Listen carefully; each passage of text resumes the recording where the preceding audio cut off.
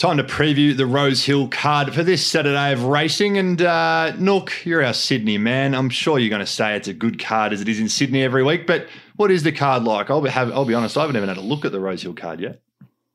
It's okay. Not as excited as I was last week, but I was confident last week and ended up with one. So maybe go in this week with low expectations and hopefully shoot the lots out. If you're saying it's okay, that must mean it's not the greatest card of all time at Rose Hill, because normally you'll say it's one of the best meetings in the country.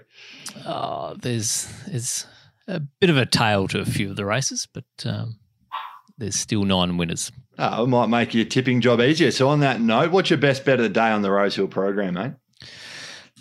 Best bet comes up in race 6.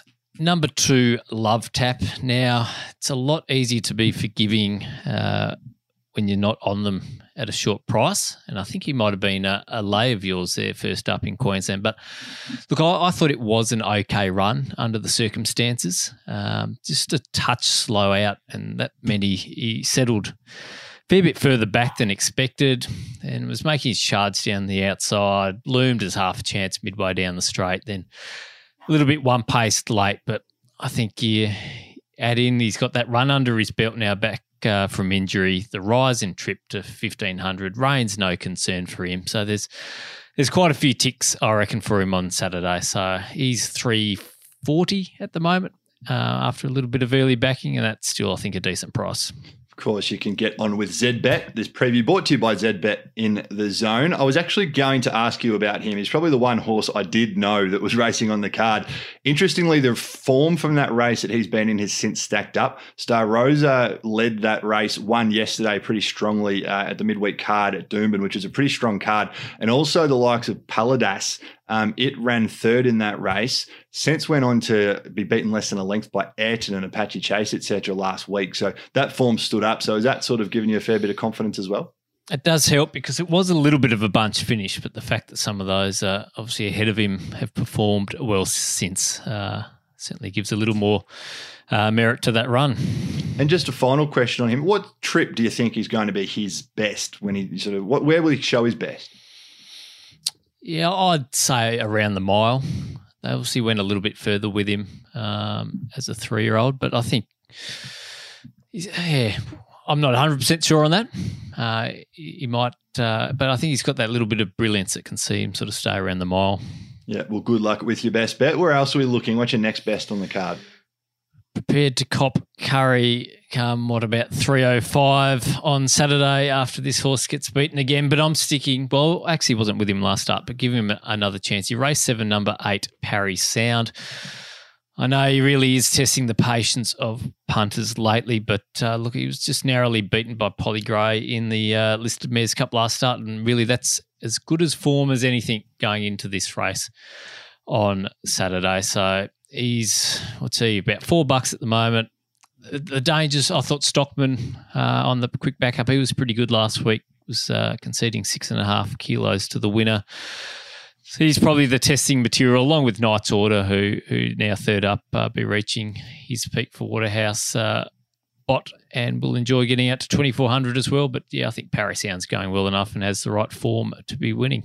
Speaking of Stockman, you're a little bit more humble than I am, but I believe your best bet of the day got up in that race. Is that correct? Yeah, that was the solitary winner for the day, so at least it was the best. I'll give you a pat on the back for that. And the Polly Gray form obviously is strong too, back-to-back listed wins, so you can't really knock it. No, that's it. As I said, solid enough form in a race that there's a few question marks on a few, especially those at the top of the handicapping. Absolutely, mate. What about one at value? Have you got one for us to spec at odds?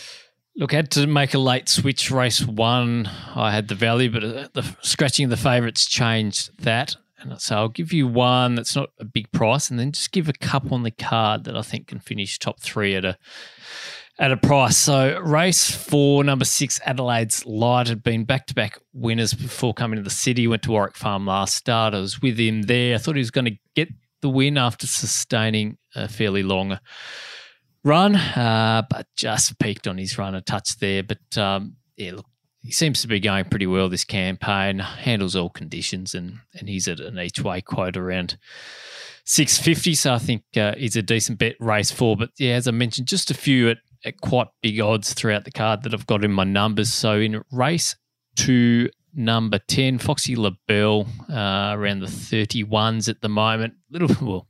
Certainly a bit of a non-winner since her only win came on debut many moons ago, but she continues to run pretty well on the highway. So I think 31's a big price for her. And just one later in the card, if I can find it, it's with Maddie Dale, a horse called Kiwi filly.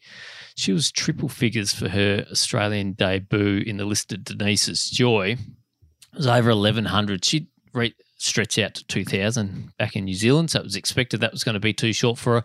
She actually ran pretty well there to finish 6th. Now gets up to 1,400, so a slightly more suitable trip for her, and she was Group 3 placed over a mile. So, as I mentioned, Adelaide's Light is my tip in that race, race 4, but I think the Kiwi filly Key is a big price, and there's just another one I want to touch on. A race 6, number 1, Snowfire. A little bit average there first up, but currently $19. If it rains, a big chance, and we'll also enjoy going from 1,200 to 1,500. Geez, Nook, you must be reasonably keen if you're going out of your way to give these a couple of little pump-ups here. Well, a few of those have come in that's against Love Tap, so that's against my best. But I think those are just a few numbers at big odds to throw into the multiples. And the one I want to ask you, I'm with Volcanic Rock in Queensland, and it was a sort of in the market at least. It was a 2-horse race between it and Cape Breton. Cape Breton's going to Sydney. Have you got that on top? No, second pick. So that's where I was going to have Royalzul, or however you pronounce it, as the value, but it's now to 440. So that horse is facing a rising class, but did it quite well in the Kembla Maiden and has the wet form. So that's why I gave it the tick. The question marks around Cape Breton was the fact that it got the job done at Canterbury, but the time was quite average and now has an awkward gate to contend with. So I couldn't be taking $1.95, but it's not a race with huge depth. I've got it in for second now. Thank you very much. Of course, that preview, Nook, brought to you by ZBet. ZBet in the zone. Can you quickly run us through the 3 key, your best, next best and value? So best bet, race 6, number 2, Love Tap. Next best comes in the next race 7, number 8, Parry Sound. And the value in race 4, number 6, Adelaide's Light. Thank you very much, Nook. Good luck to you this weekend and good luck to everyone playing. Of course, for all your previews, tips and more, head to punters.com.au.